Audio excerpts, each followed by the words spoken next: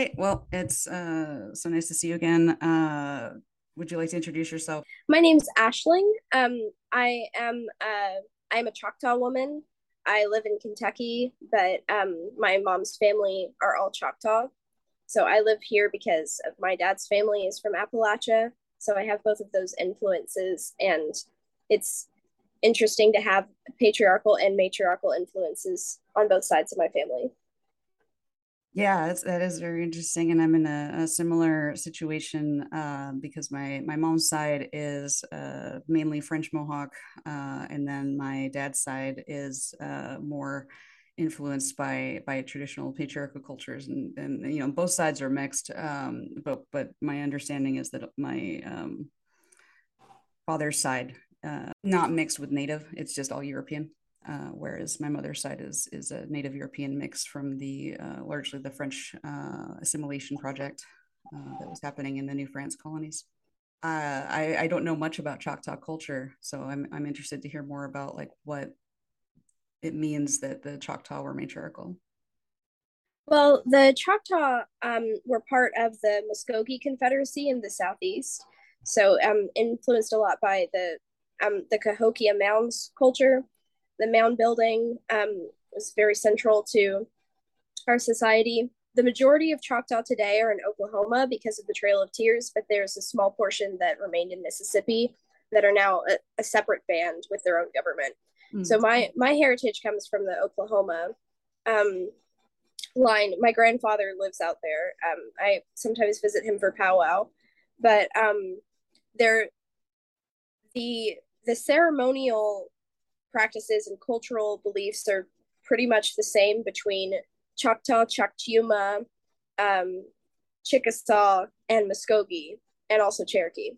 Um, and unfortunately, a lot of the ceremonial practices of the Choctaw have died out of practice because of the Baptist Church.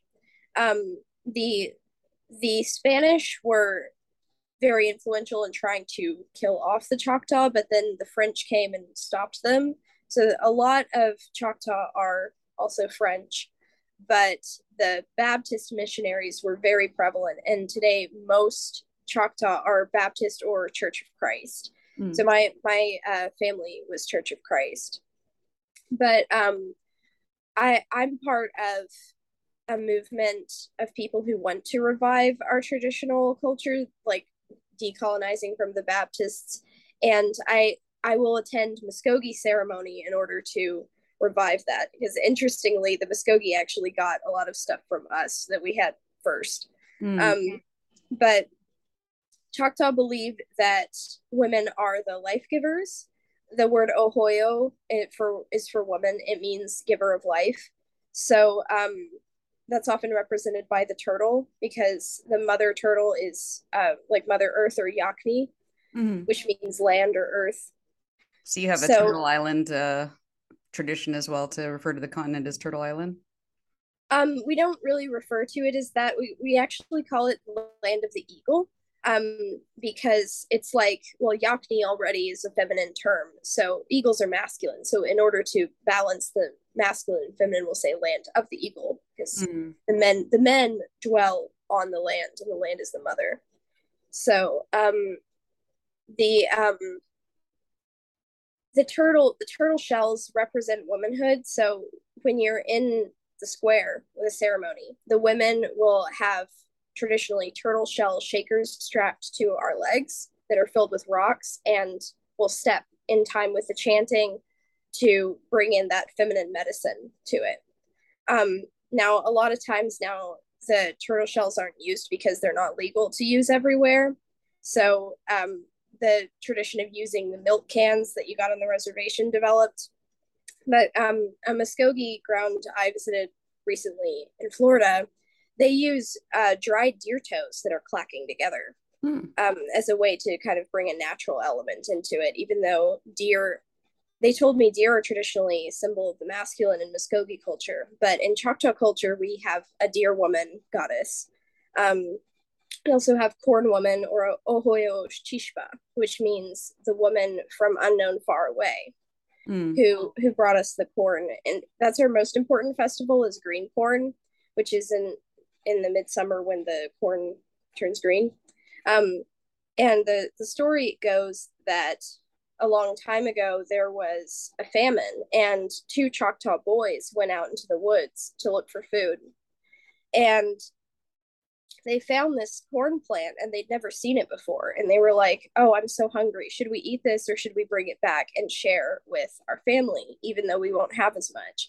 Then they see this woman they've never seen before, and she's like, will you please feed me, I'm very hungry. And out of the generosity of the Choctaw spirit, they give her some of the corn, and then she transforms into the corn woman. And they realize that she created the corn, and she says, you pass the test of this generosity, and because you've shown that you're willing to share, now you're going to have a harvest of this corn every year, and you'll never be hungry again. So that story is always told, that the spirit of generosity that is so important to the Choctaw comes from Corn Woman, or Ahoyo Chishpa, because she came from unknown far away and she was still received. Mm. So women are usually responsible for everything that has to do with providing life. So obviously, literal life is in children, but also farming and gardening were only entrusted to women, because if men are to touch gardening tools, they're going to bring death onto them because they kill in war. Wow.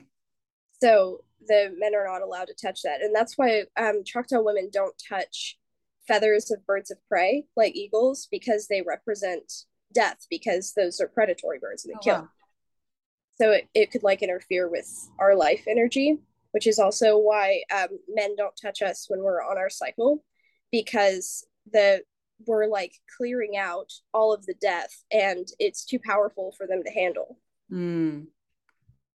So there's some propaganda that's just built into the culture about this is how men are, this is how women are, and this is why men and women have different domains.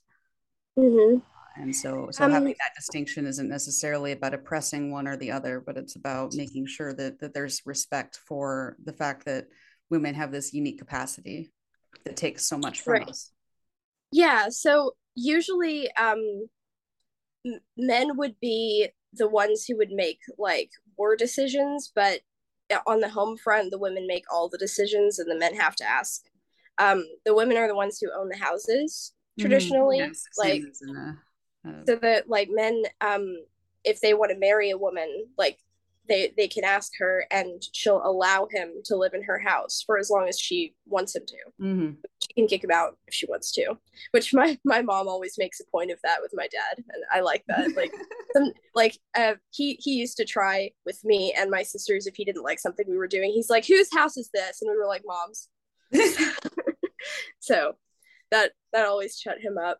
But um but I mean, in surrounding Muskogee culture, traditionally only men participated in the war dances, but the Mm. Choctaw Nation is the only one in which women were involved in the war dances.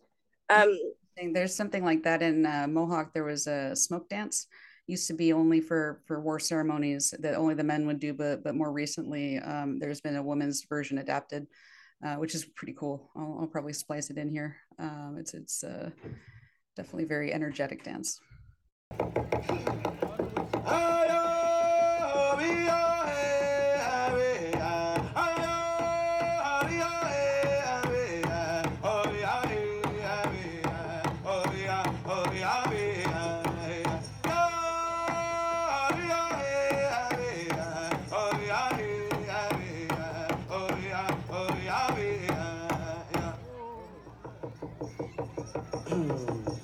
Second time.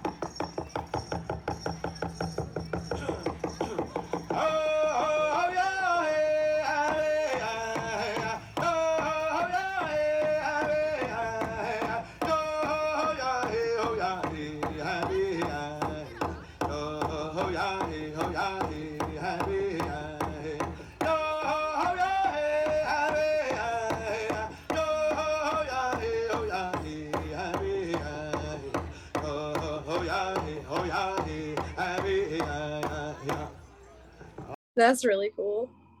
Yeah. I the term hatchet woman actually came from Choctaw culture, because the in a lot of surrounding nations it was just the men who would go to war, but in Choctaw culture the men and the women would go, and the women would walk behind the men so that the men would protect them, and the women would like watch their backs. Mm. Like if anybody were coming up behind them, the woman would take them out. And there's actually a story about the first encounter of the Choctaw Nation with colonizers when the Spanish explorer De Soto came up through Florida, like slaughtering everyone in his path. Um, he got to the city of Mobila, which was a Choctaw metropolis at the time, and the chief Tuscaloosa met him, and he was talking to him. He said, well, you need to provide each of my men with 2 women to satisfy them, or I'm going to burn down your village. And Tuscaloosa was like, how about you meet me back at the city tomorrow and we'll see what the women have to say about it. Mm. So he's like, okay. And they meet back at the city the next day, and like there's nobody there. Like, where is everyone? And the city is surrounded by the women, and they all are aiming flaming arrows at the invaders. They're like, this is our answer to you. And I love that because it perfectly illustrates how they ask the chief, who's a man, Right. give us your women. And he's like, go ask the women what they think about that. And the women are like, it's very different than the story of Lot in the Bible, where a group of men are like, give us these travelers that came with you, and he's just like, no, take my daughters instead. Just take yeah, them. that's yeah. It's like, It's like their cultural attitudes are just different, and it's really hard for people who have had patriarchy only to even start to conceptualize what it would mean for everyone in the culture to have an understanding that women are in control and that this is actually natural and good. And there's this idea that it's somehow natural for a male, because males are stronger, to come up with this idea that maybe things would be better if I got a bunch of males together and started oppressing my mom. That's not natural. That's ass backwards. And yeah, it's no surprise that it's that cultural error is destroying everything. It's ruining the planet. It's colonized everyone. It's just like you didn't win just because you stole a bunch of stuff. Like, right. right It's to not, break in. the game isn't who has the most toys. That's not the game. um I mean, you want to look at the men and be like, who gave you life? Like, whose legs did you come out from between when you first encountered the world? I Mm-hmm. mean, who gave you that gift? It Yeah. was a woman, and I mean, even the Where did ground your beneath words your come feet. from? Hmm? Where did your words come from? For the vast majority of people, it was from their mother primarily, and then from largely female caregivers, Hmm. Yeah, I and saw educators. I saw this post earlier today that was, it's an old one, but it was a picture of a news clipping that said, a monk on Mount Athos dies having never seen a woman. And I laughed because I'm like, so he never saw his mother? Like, She doesn't I exist. mean, Well, she for transitioned. Now she's his father. I mean, for Don't misgender at her. least a month or two, he must have seen her. I mean, unless he was blind, but I think they would have specified that. I mean, they. And he I must have find, seen her from the inside. Like surely he felt her. yes. I mean, for a while there, she was his entire world. Mm-hmm. Like, he doesn't know a place outside Mother. Mother is the surroundings. Yeah, and so And they're when you come out, fixated on changing that. They're so angry that women have this power. They are fixated on taking that away from us so that they don't need mhm, us anymore, and so that we have nothing that makes us special, and so we have to and otherwise setting us up to be so economically marginalized that we have to sell ourselves. That's what they want, is for women to mhm. realize that we have nothing left to sell And except their they think bodies. they want us to think it's empowering that we can rent our wombs out to Yeah, men, that men can complain that we didn't serve them well enough as handmaidens, yeah, um with our wombs, so we can pose in the background of their maternity picture. that was a disgusting photo. The Yeah. handmade one going around, and it's just really shows how just dark, like depraved the culture has to be to think it's not harmful to an infant to take them from their mother. Like, they want to devalue women's role because they know that if women's role is properly valued, women are given resources and women are given support, and the culture will be structured in a way that no man can come between a woman and her home. Mm-hmm. Yeah, And and right that now we have she the opposite gatekeeps, situation. Yeah. And you so know. in Iroquois society, Iroquois, their word is Haudenosaunee, and so it means people of the long house in those that language family, and so people would live multi-families in one long house, and it would belong to the mother's family. And so men would leave their family of origin and go live with their wife's family. And so there was never a situation where the husband could kick the wife out because she didn't make herself available in some way to him. Literally, her whole family is right there, ready to knock some sense into him and to remind him, hey, this is upstate New York. We can kick you out of the lodge, actually, and you'll just die. So it's like there was a better understanding of the circumstances, whereas now we have the nuclear family model where women are isolated and colonized Mm-hmm. by their own personal DeSoto. I like that, their own personal DeSoto. Yeah, I mean, it's almost like the concept was like men were paying rent because they go out, they hunt, they bring home their game in order to continue living there. Right. Like this is our house. You bring, like, your job is to bring home the bacon, almost Yeah. literally. But And now we but have the it's opposite not. situation where women have a job. Women have to make up for the expenses we bring somehow, even though Mhm, we are the ones giving life to everyone. mhm. And Because the unpaid labor of working around the house at home is not considered work. yeah, The being a mother is considered a luxury choice that the state Right. doesn't It's have like, to ooh, you're fund. rich. It's so backwards, the Hmm. situation we have now. The women are asked to actually take on this expense of pregnancy and birth, and then to go and right back to work the next week and Hmm. Like, be you stressed better out the find whole somebody to pregnancy. watch your kid. Like, Yeah, why did why? you have a kid if you couldn't afford it? And it's like the whole system is set up to impoverish women systematically and to make us feel dependent, and like we're extensions of men and male families, Yeah. so that Yeah, it's I mean, super and they always ask women, well, oh, what biased. about your work-life balance? And they don't ask men that. Yeah. No, it's I don't know if you've ever read there's a book called Wife Work by Susan Moshart. That's I read it in college, so I'm sure there's been more recent research, but it just looked at different statistical angles of the work that wives provide to their husbands that is not compensated, but benefits the husbands economically for reasons such as they live longer, so they can work longer, and therefore they can make more money. They don't have as many sick days. When they do have sick days, there's someone else keeping up with stuff. There's all of these angles of it, Mm, where when you really look at it, women are taught not to value ourselves so that we are cheaper, and women need to start valuing ourselves and recognizing that it's actually not a burden that we get pregnant. That's not a burden to men. mhm. It's seen as a burden right now, and it's not. Yeah. I mean, it's also seen as a medical emergency. Like, the fact that I'm not saying that, like, you should never have a hospital birth, but the normalization of it, that everyone should automatically go to the hospital because they're giving birth, Mm, is it's, I mean, it's like, you remember what Suzanne was talking about at the conference about how they're like selling the bodily fluids of the women during their right, birth, like they're selling the placenta and all sorts of things like this, making bank off of them. right. And while, charging them thousands of dollars for being able to touch their Yeah, baby yeah. after giving birth, and various things, like, I mean, And that's birth also to birth is reinforce not. to women that they by burdening women in this fashion, we are sending them the message that they are burdens and they deserve to be burdened, because Mhm. otherwise they would be burdening everyone else. And so it's I agree with you that there's a huge emphasis. I mean, our C-section rate is like 3 times the next developed country's C-section rate, and nobody wants to ask the question of like, is this rate so high because we stress out mothers when they're giving birth so they can't relax and actually give birth? Hmm.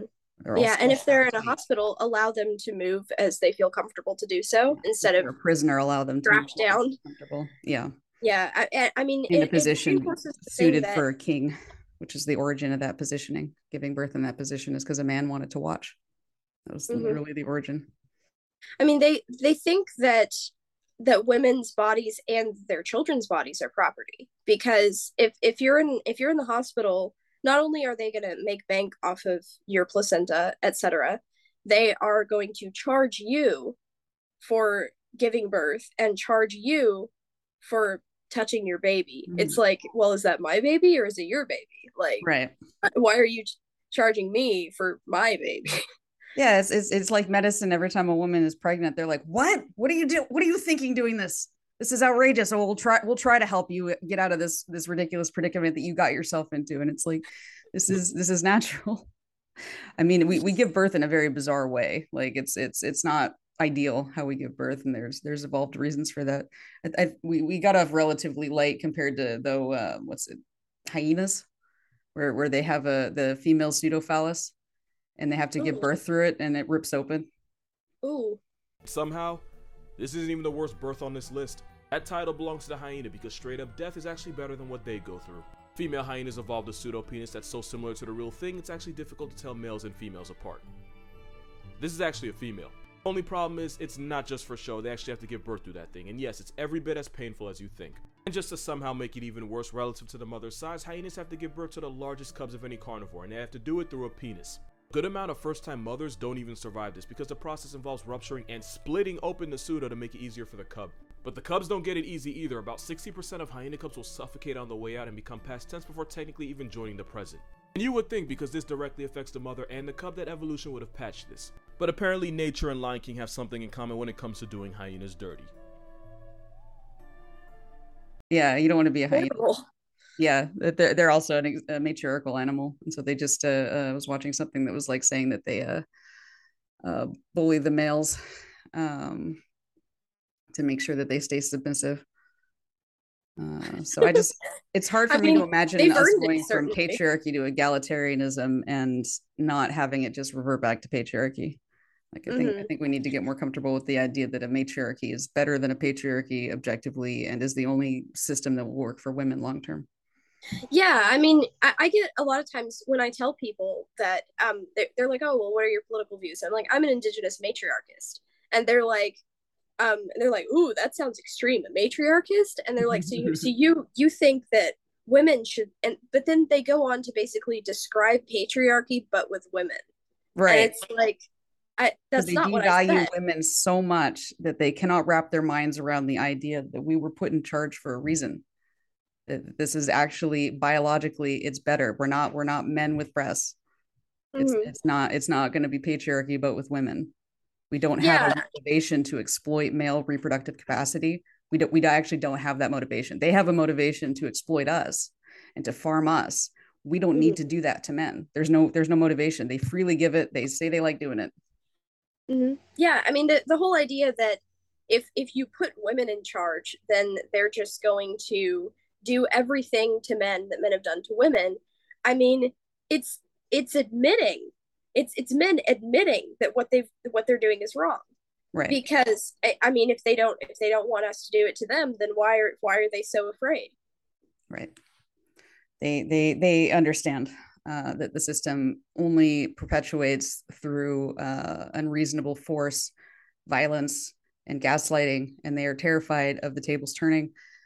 Because a lot of these men don't trust their mothers, and they don't trust their mothers because their mothers were raised in patriarchies and were broken by the time they had children by design, and they never got the tending to that they needed to. And so then they had issues with raising the kids, and the children grew up not respecting their mothers. And so they just can't imagine women doing better at it, that the system just is better when the people who have the reproductive role of female are the ones who are making choices about whether resources go to children, which includes male children. Yes, absolutely. I mean, my mom, she told me that I made her a feminist because, you know, she was raised with a Choctaw father, but in a family that was very fundamentalist Church of Christ with patriarchal expectations. So, I mean, she knew like the stories about like the old Choctaw stories, but in practice, her assumption was the expectation is that I grow up, I find a husband, and I have children, like, and then that's it. Like, it wasn't what do I want to do, it was just that. Right. So that's what she did. And then she comes to realize after a little while that he's not actually even doing his job in terms of patriarchy. Like he's not leading or even providing very good. So she's realizing that he's kind of not as competent as she was led to believe, and she had to step up and become the breadwinner, which she didn't expect that she would have to do. And she realized, oh my gosh, this is the same pattern that happened with my parents. And then she was like, you know what, like this is ridiculous. Like, why are we expecting women to do all of this and for men to be in charge if men aren't good at being in charge?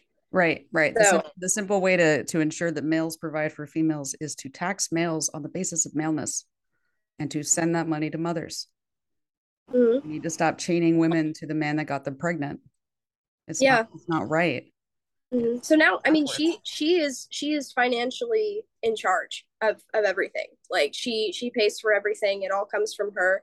And whenever somebody doesn't like it, usually a man doesn't like something that she wants to do, she's basically like, well, who's paying for this? Who's paying for it? Me? Okay, shut up. We're doing what I want. I can have 5 cats if I want. So Yeah, nobody can stop me. It's my money. that's so interesting. Yeah, I feel like my mom really wanted to role model. Like she's very feminist her whole life, and uh, kind of just wanted to she found a partner that really wanted to role model what she believed, which was that it's important for women to see women leading and women in charge and to have an understanding of the actual system that we're in. So my dad is also very feminist, and they just did what they could to teach me what the system really looked like, and I really appreciate that.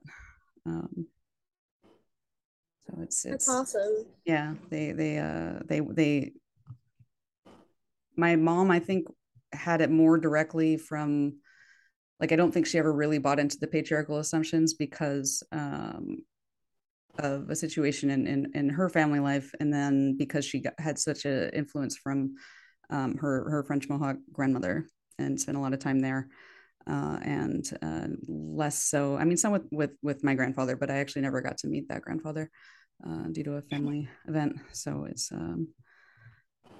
unfortunate thinking back, but it's just shows that you can't have an assumption about strict parent to child transmission because families are extended networks, and there's an assumption that the nuclear family is like it, and that everybody else understands that they're not part of the nuclear family, and so they're like need to stand back and just kind of be welcoming on the holidays.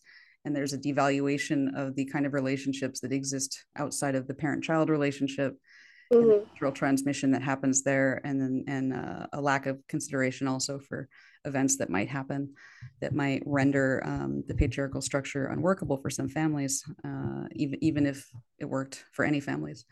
Mm-hmm. So Yeah, it's I mean that whole concept is very foreign to indigenous cultures as well, because the concept of the nuclear family as opposed to the extended family. right. I mean, in Choctaw culture, for example, like the maternal uncle played a greater role in the children's lives than the father, Mm, because he was related to the mother and the mother was like most important. So right. it was like the mother's whole family would raise, but like maternal uncles were viewed kind of the same way that fathers are viewed in modern American culture. Mm. It's like, oh well, there's the mother and the uncle, and Yes, the it's the father idea that father's you're kind of there, that's where but they're going to get their masculine influence, and not from in so the Mohawk origin story involves a male spirit coming and causing the first pregnancy, because Sky Woman came into the world already pregnant, oh and wow. then so the spirit of the West Wind came and impregnated her daughter that she had, and then just took off, and 0% importance, and then the daughter gave birth to sons, and in the process she died. So built into the origin story is sometimes women Mm, die in pregnancy, and it's mm, it's actually either the fetus's fault or no one's fault. because in the story it's because something the fetus chose to do on purpose, killed Oh her. wow.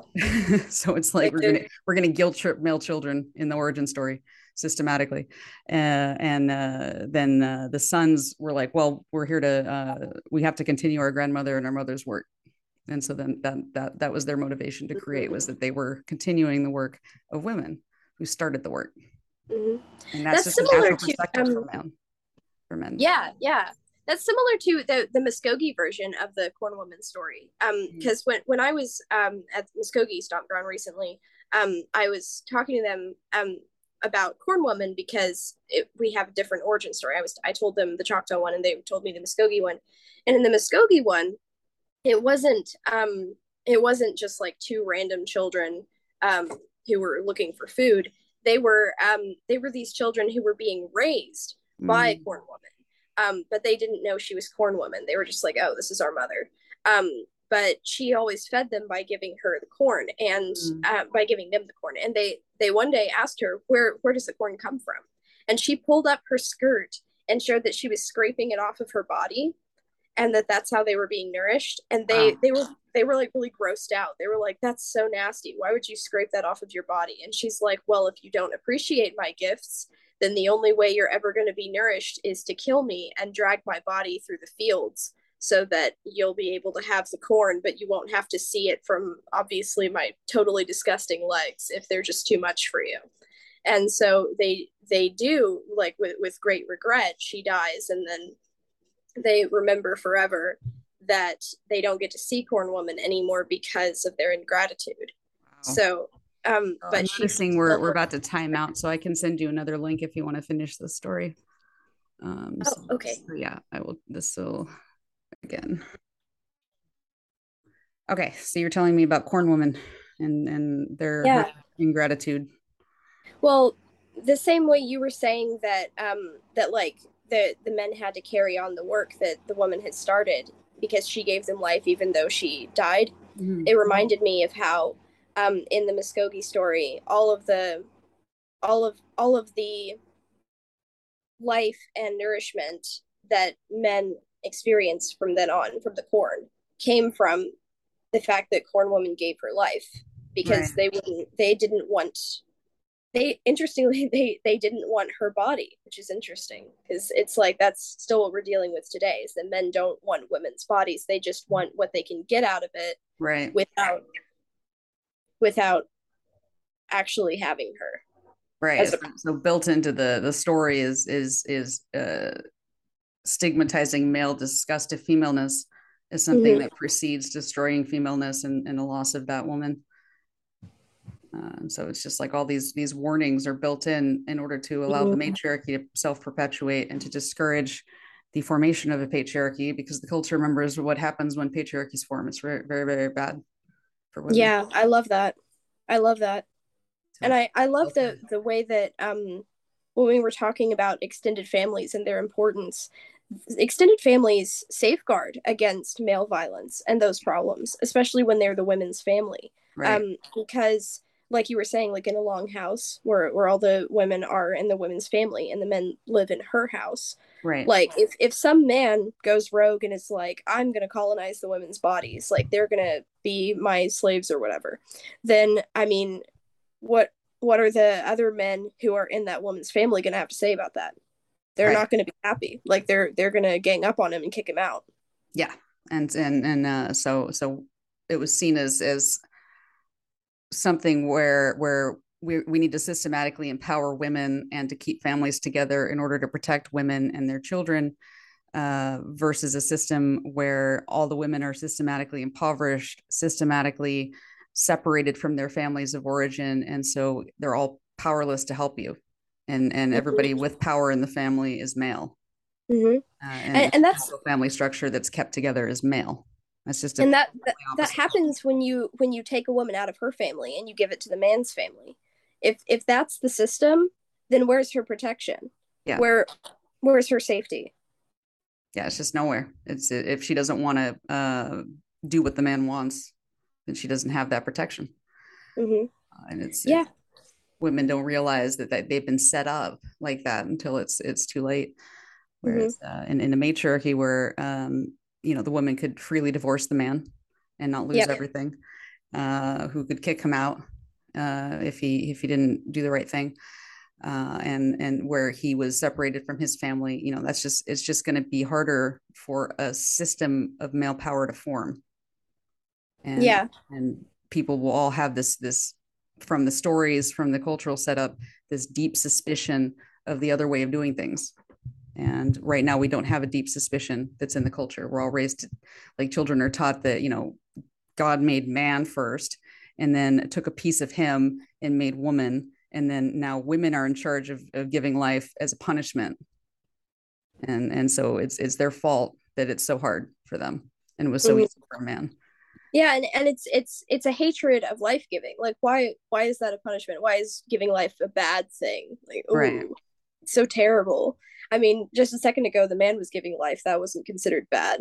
But I mean, that even with the safety thing, my mother has said that if she ever spoke up against my dad in certain areas, that his family would not want to talk to her, that they would like defame her as like, oh, she's so bad, is that the like Appalachian clan mindset, kind of very like Scottish Irish type. They're, oh well, she's the outsider, she married in, she's the bad guy, da da da da da, even if it's obvious that what he did was the wrong thing. Right.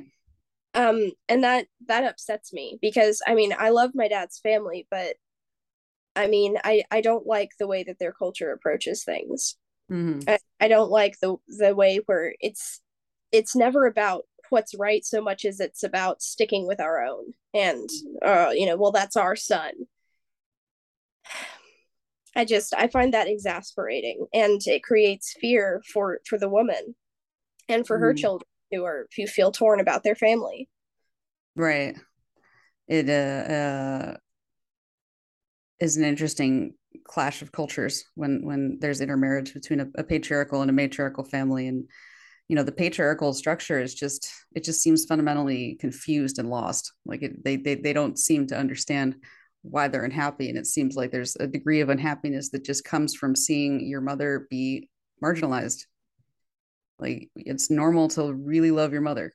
That's a just normal thing, and yet everybody in our cultures has to have to see that mothers don't have power, and that really affects you. You don't feel like you have power if you don't see your mother having power. And that's terrifying when you're a child. Yeah. I mean, my mother has grown more empowered as I've gotten older, as she's as she had to become more of the breadwinner and has saved up all of her own money and has basically control of all of her assets. She doesn't care anymore what other people think. Like, she just says stuff, and I just find it really inspiring. I'm like, yeah, I'm like, say it. And she's like, really? And I'm like, yeah, because she'll get kind of self-conscious, like, oh, am I doing something wrong? I'm like, no, you're not doing anything wrong, you're amazing. But I really, that's why I find it really important that I pass on that legacy and not the legacy of patriarchy to my children, because I do want to have children, but I don't like the way that America is structured, to where it's expected that I entrust the raising of my children to a patriarchal government. I don't like public schools. I don't like them because they teach children separation from family is normal, and trusting strangers to raise your children is normal, and teaching them patriarchal colonizing history it's a normal daycare to brainwash your children. And I don't like quite that. an experience when the first time in a public school I was updated as to my race, and was invalidated regarding what I said was my actual background. And of course that's never stopped. That's still happening to this day. But it's like when you're a kid, it's like you go to your mom tells you one thing, and then you go to school, and people at school tell you another thing, and then you go home, and it just causes problems. It's about systematically like trying to still carve off children from their mother's line and separate them ideologically on the theory that if you can just get them away from the culture, that they will Frenchify and they will turn into model citizens. You've killed the Indian and saved the man, and it's yeah.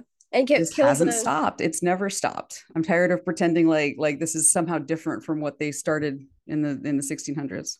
And they're also doing it with autistic youth. They want to make the autistic youth conform to act like neurotypical kids, or they'll sideline and segregate them and say, well, you're too stupid to understand. It's like, if you don't conform to us enough, then you're stupid. And I mean, so it's not good. It's not good for indigenous kids. It's not good for autistic kids. And it's not good for kids in general with the whole gender ideology. I mean, when they're coming in and saying like, "Oh, well, what do you feel inside?" is like your gender, and it's like, well, that's, I mean, that's never something that we learned from our parents or from our families at home traditionally at all. Oh yeah, like I'm quite proud that there's minimal evidence that there was any sort of Berdache tradition in the what's it called in Iroquois society. Berdache is the origin of two spirit, and so there's just not any sign of it, and it doesn't wouldn't make sense in our cultural model of the world that sometimes males can be female. Like we have very specific spiritual beliefs about ancestors and about adoption and about what it means to what is a spirit, what does it mean to communicate with spirits, things like that. And so it's just a very modern form of colonization to come in. And I've even one of the sources that I was reading on that was saying that actually tried to make the argument that even though there's no evidence outside of like one account from a European that this tradition existed, the burden of proof is magically on us to show that we don't have this tradition. It's like, no. Right. Yeah.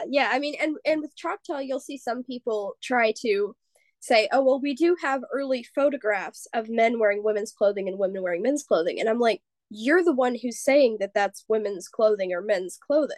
Right. Like, why wasn't your observation, oh, Choctaw don't have a big distinction between what clothing is for which sex?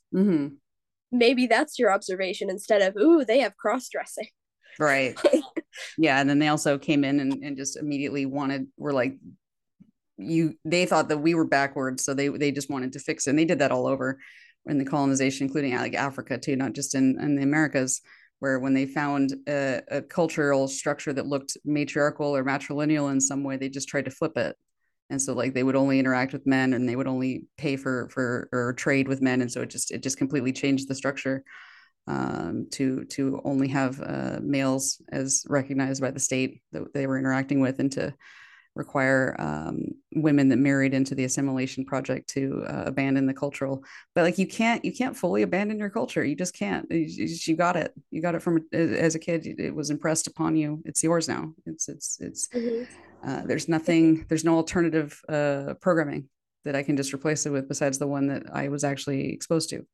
Yeah, I mean, and I think that we will remember, you know, even with the kids who were brainwashed in residential schools and whatever. And if the ones who survive, if they have children, it might take a few generations, but they're going to remember. They're going to remember that what they're being told is not who they are. They're going to be told that they, and that's why I think that in the past, and for the past several decades, there's been so many indigenous youth trying to reclaim and colonize stuff, because we've hit the 7th-generation mark and we're done. We're done tolerating it. Like I'm 7th generation and I'm not having it. Yeah. I think that's just and the underestimate about what can be transmitted, even if you aren't talking about it and labeling it as the culture. Like it is about parent-child interactions. It's about how women carry themselves and see themselves, and what choices we make in that conditioning. And you can't just tell someone, okay, now stop acting that way and imagine that you've been oppressed your whole life. And so it's been passed down that way. Yeah, I mean that's the one frustrating thing that I find about the fact that I'm Choctaw means that I have to go and get most of my ceremony from the Muskogee because they're the ones who preserved it more. And I find that so unfortunate that like that the some of the Choctaw ceremony is older, but it's not being practiced anymore. Like if you go to like a Choctaw powwow or something, which powwows aren't even our tradition, but whatever. If you go to one, like they will do all of our traditional dances, but it's almost like a performance. It's like, hey, look, this is the snake dance. Watch, you guys, you know, but there's not like a fire that they've set up traditionally or anything. And like I'll go there to be with my people and to wear our traditional dress, which varies slightly from the Muskogee, but it's frustrating that if you talk to a lot of Choctaw, even elders, they'll say things that they talk about everything in the past tense. Like, oh, well, we used to, that's hard. And revitalize it. Right. I'm like, well, why don't we? And like, I can't go do a ceremony by myself because you have to have a bunch of people who all have this like wisdom passed down. You have to have the men over here and the women over here. And the assimilators will tell me point blank, you know, like, well, if you didn't grow up with it, it's just gone now. It's just not your culture anymore. You know, it doesn't count. You don't get to identify with them at all. It's just so it's like, and of course they won't bother to find out like what your actual background was. They'll just make a racial assumption and then tell you all about what your childhood was like and what cultural influences you had. And it's like, I'm sorry, were you there? I don't remember seeing you there. Yeah. I mean, it's just it's genocide. Like it's trying to convince us that our culture should just be forgotten, that it's not important, that oh well, you guys lost. Like, white culture has everything you need. You guys haven't figured anything else out that we couldn't figure out, and so it's just this assumption that we are the same as it's the same culture except for mistakes and different names for things. Right. That's just not how it works. Like if you're mixed, they'll say, well, why don't you care about your Irish heritage or whatever it is? Like, why don't you care about it? Like, why isn't that important to you? And I'm like, first of all, I never said it wasn't, because that's not what we were talking about. And second of all, maybe like, maybe I prefer not being dehumanized as a woman. And and maybe like, just because I value my indigenous culture, that doesn't mean that. But I mean, they see Ireland's value doing fine. Like they were colonized, but they're doing okay. And then further, it's like it's maybe because the family members that gave me the cultural influences didn't grow up in Ireland. They grew up in Mohawk country. Maybe that's why Mohawk was more significant in terms of what I was taught. Yeah, or they're like in Appalachia, so it's like a little separated. None of them speak Irish or Scottish anymore. They speak the Appalachian dialect of English. Yeah. Which, I mean, I do care about my Scottish and Irish heritage. Like I know what clan I am. I want to learn the dances and stuff. But like they think that if you value your indigenous culture, that's somehow a threat to any other culture you have. Like, oh well, now you're nothing. They want to stamp it out. So I had somebody where I actually wrote an essay response on my Substack to it, leave a comment that said that you know, if I didn't grow up with the original stuff, then it doesn't count, even if it's legit heritage, they called it, and then turned around and was like, why aren't you proud of the fact that you're descended from Danish Mormons? And it's like, well, I've never practiced Mormon affiliation. I didn't grow up in Mormon culture. So I don't understand why this heritage counts. I've never been to Denmark. Why am I allowed to be proud of my Danish heritage? Why am I allowed to be proud of my Mormon heritage? Why? Is it because they're from Europe? I like that you use the phrase allowed too, because that is how they view it. Yeah. They see us as less than. We have to seek permission. All right. I do need to wrap this up for today, actually. Something just came up, but I will. I hope that we can talk again about this. I'd love to. I feel like there's still a lot more to cover. Yeah, it feels like we've only been talking for 20 minutes or something. It's just flying by. Yeah. No, I think this is great. I'm glad that we decided to do this. And I think a lot of people will benefit from hearing to people talk about it from the perspective of people who understand what a matriarchy is, and that there have been stable matriarchies that have been very successful. We know that. And we know. Well, thank you so much for having me on.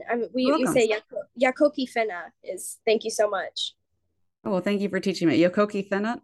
Yakoki is thank you, and Fena is very much. Oh, Fena. Okay, so Yakoki Fena. Okay, great. Well, take care. Bye. Bye.